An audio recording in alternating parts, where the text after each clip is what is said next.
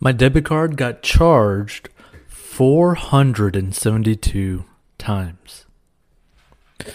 So $27,090.76 fraudulent claim denied by Capital One. What do I do? I'm so embarrassed to even write this, as someone has stole money from me, and it seems that Capital One is going to let them get away with it. Back in January 1st, I took my son to get ice cream. When I went to pay, my card got declined. I didn't think anything of it, so I used another card. When I looked at my phone, I got a fraud text from Capital One, and I automatically hit yes to the charge as my card had just got declined, so I assumed that's what the text was for. A day goes by, and I get a feeling that I should check my accounts. I logged into my account and saw that there were 472 small charges in the amounts of $499, $14.99, $19.99, $29.99, $49.99, and $99.99 from a company in Hong Kong called MiHoYo Limited, totaling $27,090.76. Never heard of this company a day in my life. I immediately call Capital One and tell them what's happening. They tell me they can't do anything because the charges haven't cleared. Told me that I'd have to wait till the charges cleared in order to file a dispute, but they closed my card. 48 hours later, they finally cleared, so I call back and file a dispute. At this point, I'm thinking no big deal, I'll get my money back because I didn't make these charges. A few days go by and nothing in my account. I get a little worried and call them, only to have a gentleman tell me that my claim was denied as they didn't find any fraudulent charges and everything looks normal. Are you kidding me? 472 small transactions from a company I never used before looks normal to you. That's when the circus starts. They tell me that I can request the documents that they used in order to make their decision. I request those documents and then wait. They told me it should take 72 hours. Well, 3 weeks goes by and nothing. I called every day and they tell me each time that they sent it to my email address, but I received nothing. So I decided to reach out to the company in Hong Kong, MiHoYo Limited, who after some research find out that they are the people behind the popular game Genshin Impact. I received a response from them asking for the transaction's IP address so that they can research it. I call Capital One and they tell me that this is supposed to be sent with the email that will have the reason why they denied me.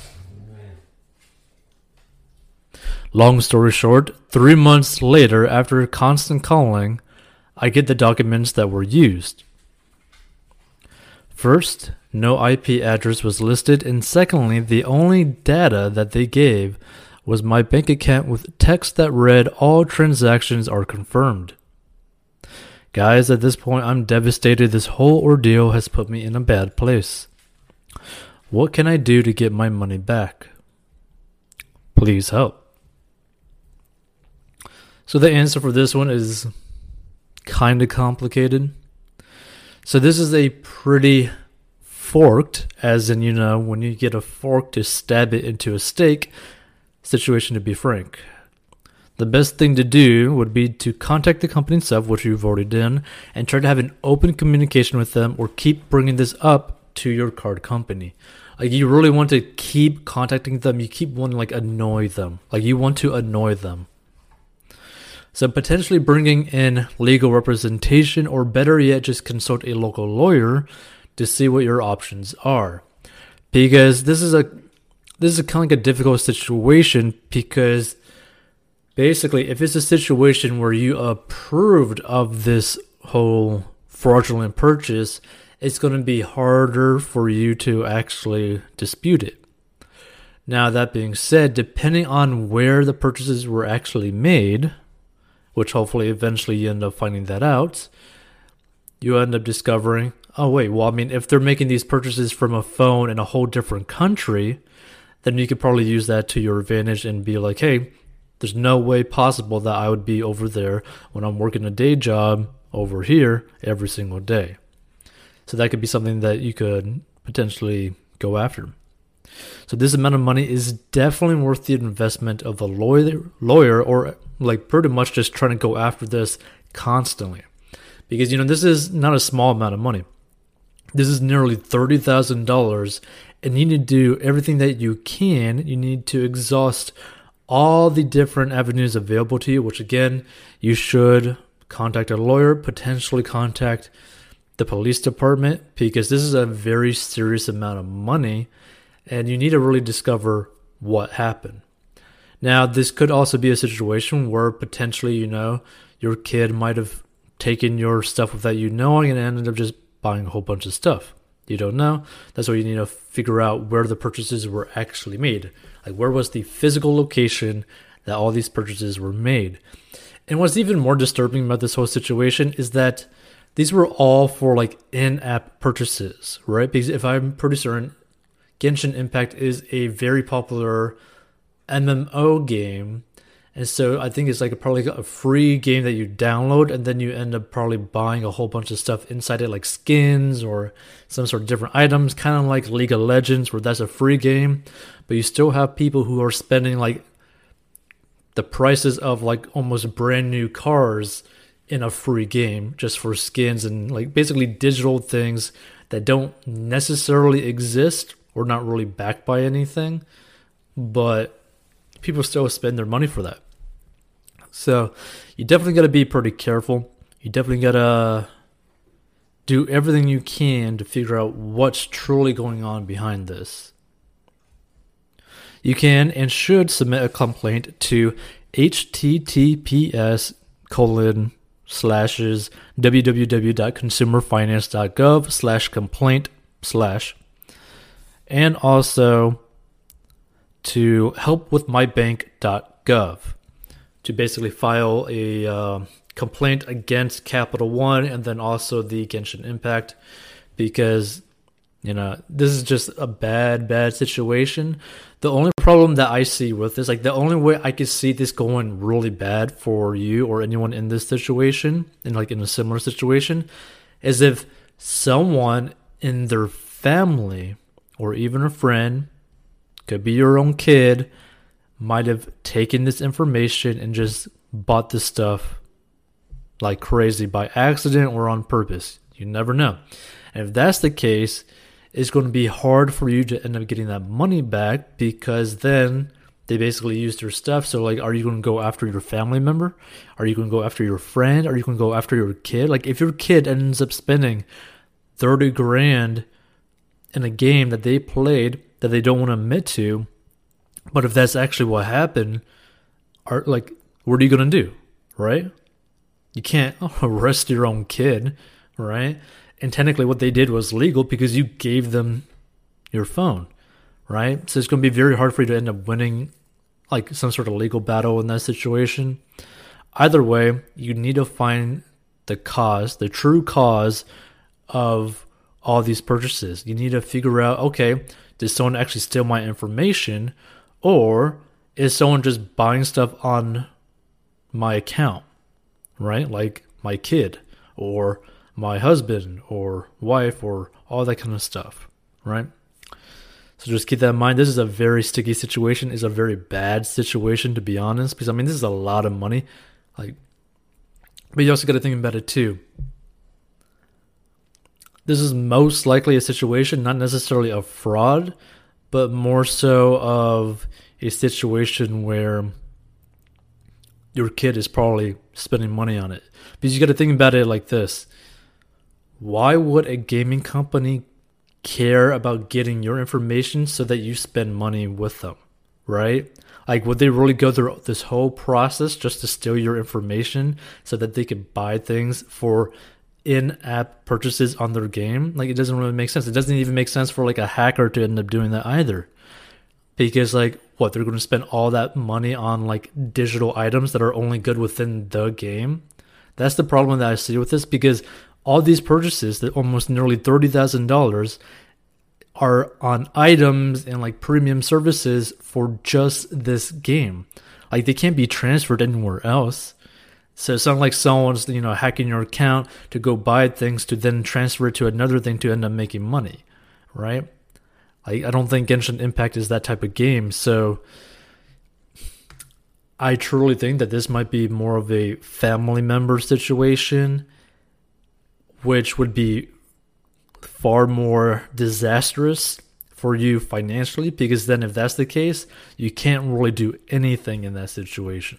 But it can't hurt to complain about it and all that, but definitely try to figure out where are those purchases truly coming from.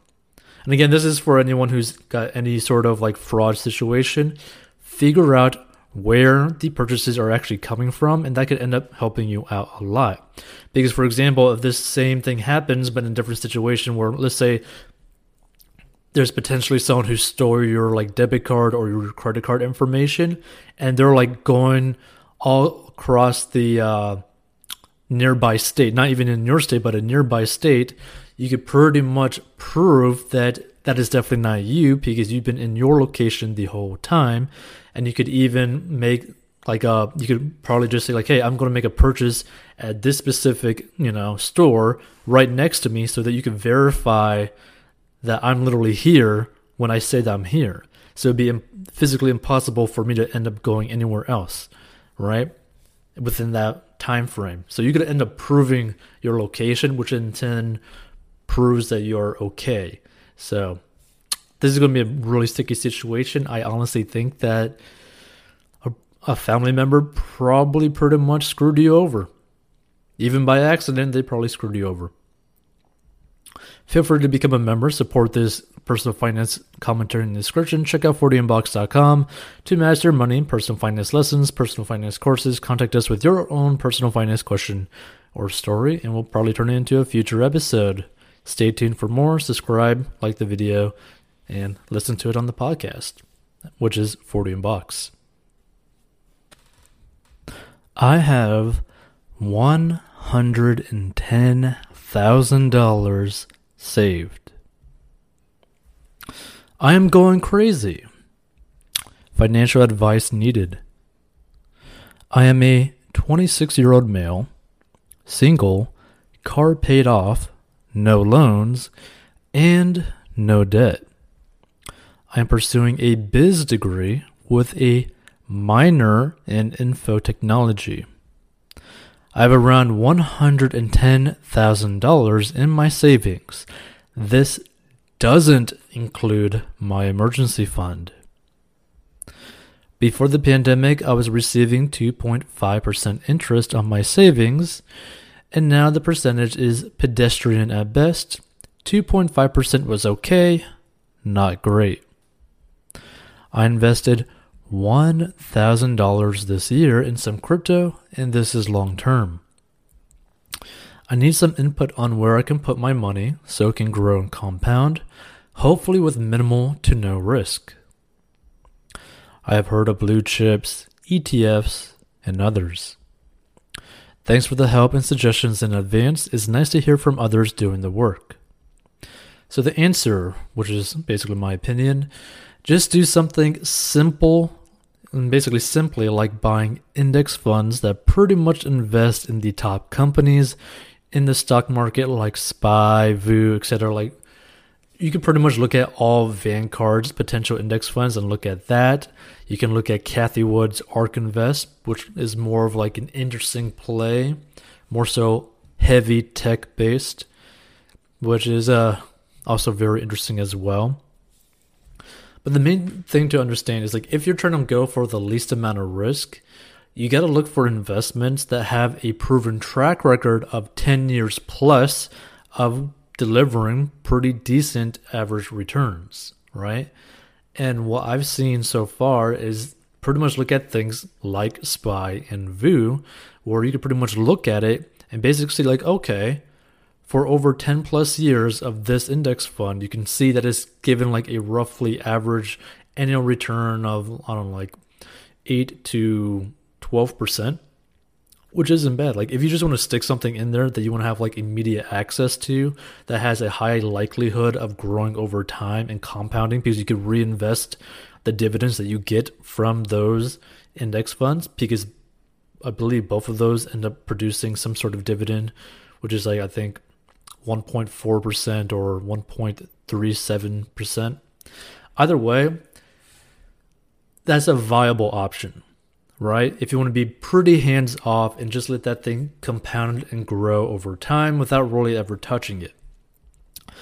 Now, you could also perhaps look at a total stock market ETF, which is something pretty interesting as well. You could check out Vanguard's as well. You could literally go to Robinhood, and anyone can go into Robinhood, like down below.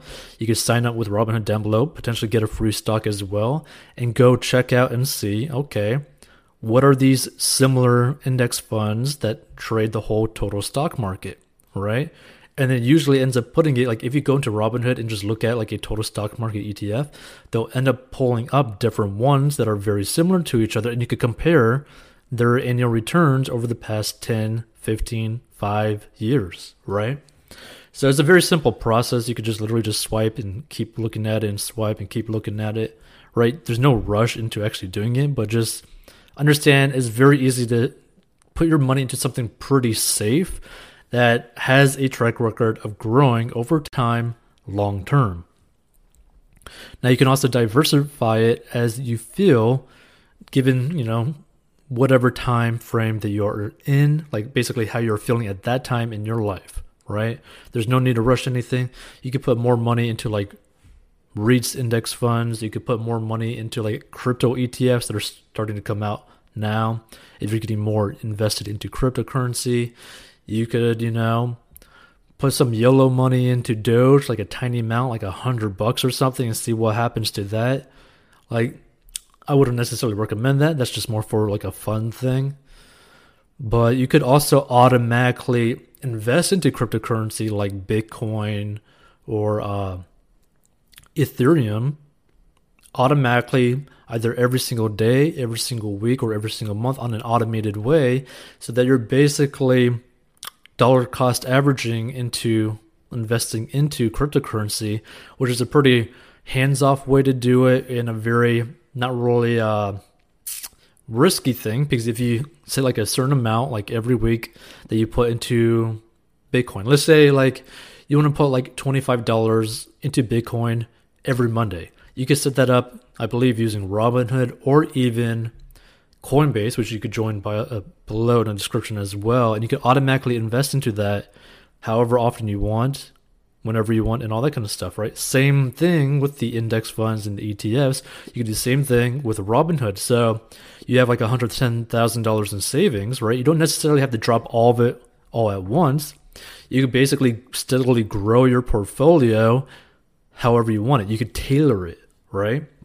So you could put down like, I'm going to put $1,000 or $2,000 every week into these specific index funds split up, right? So like $500 into SPY, $500 into VOO, $500 into another thing, $500 into another thing every single week, and just keep it on that going automatically, and then just cancel it whenever you feel like you want to cancel it.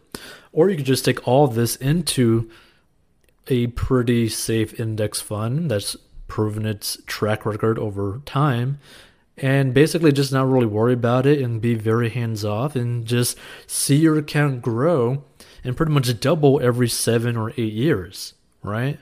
So you don't need to complicate this too much.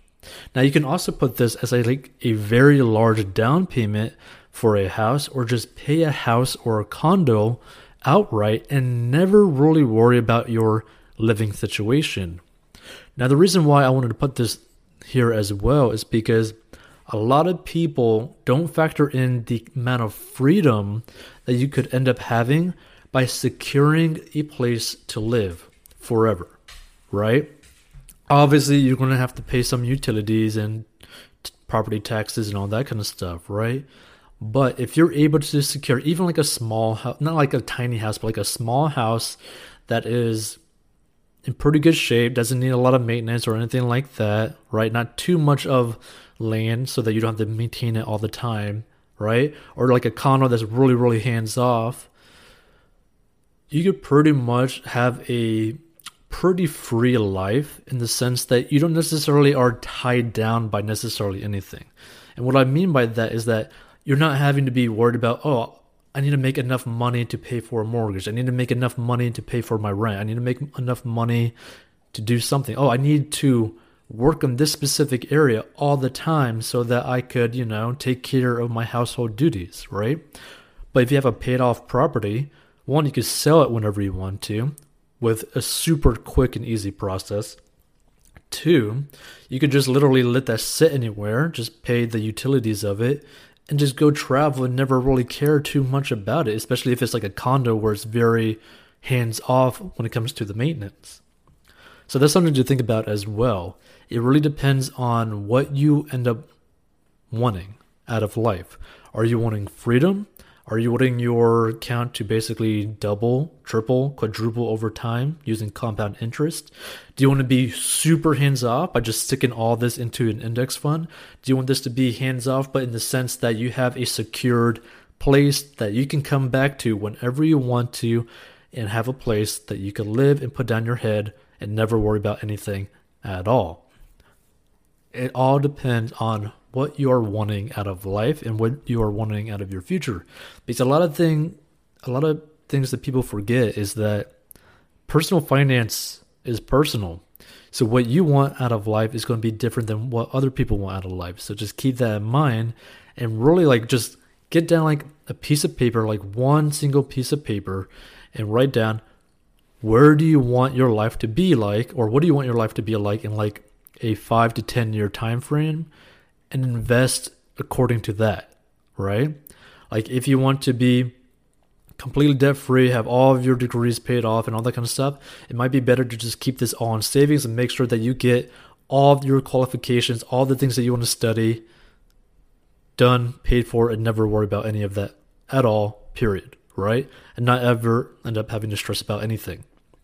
Or if you want to just grow and double your potential account, you could just do that into an index fund. Or if you want a place that you could call your own and also have the freedom and never really worrying about it, then you could always just buy a property. So just keep that in mind. Personal finance is personal, and you need to invest depending on how you want to do it. And again, there's no rush for this. Just do this in a way that makes the most sense for what you want out of life.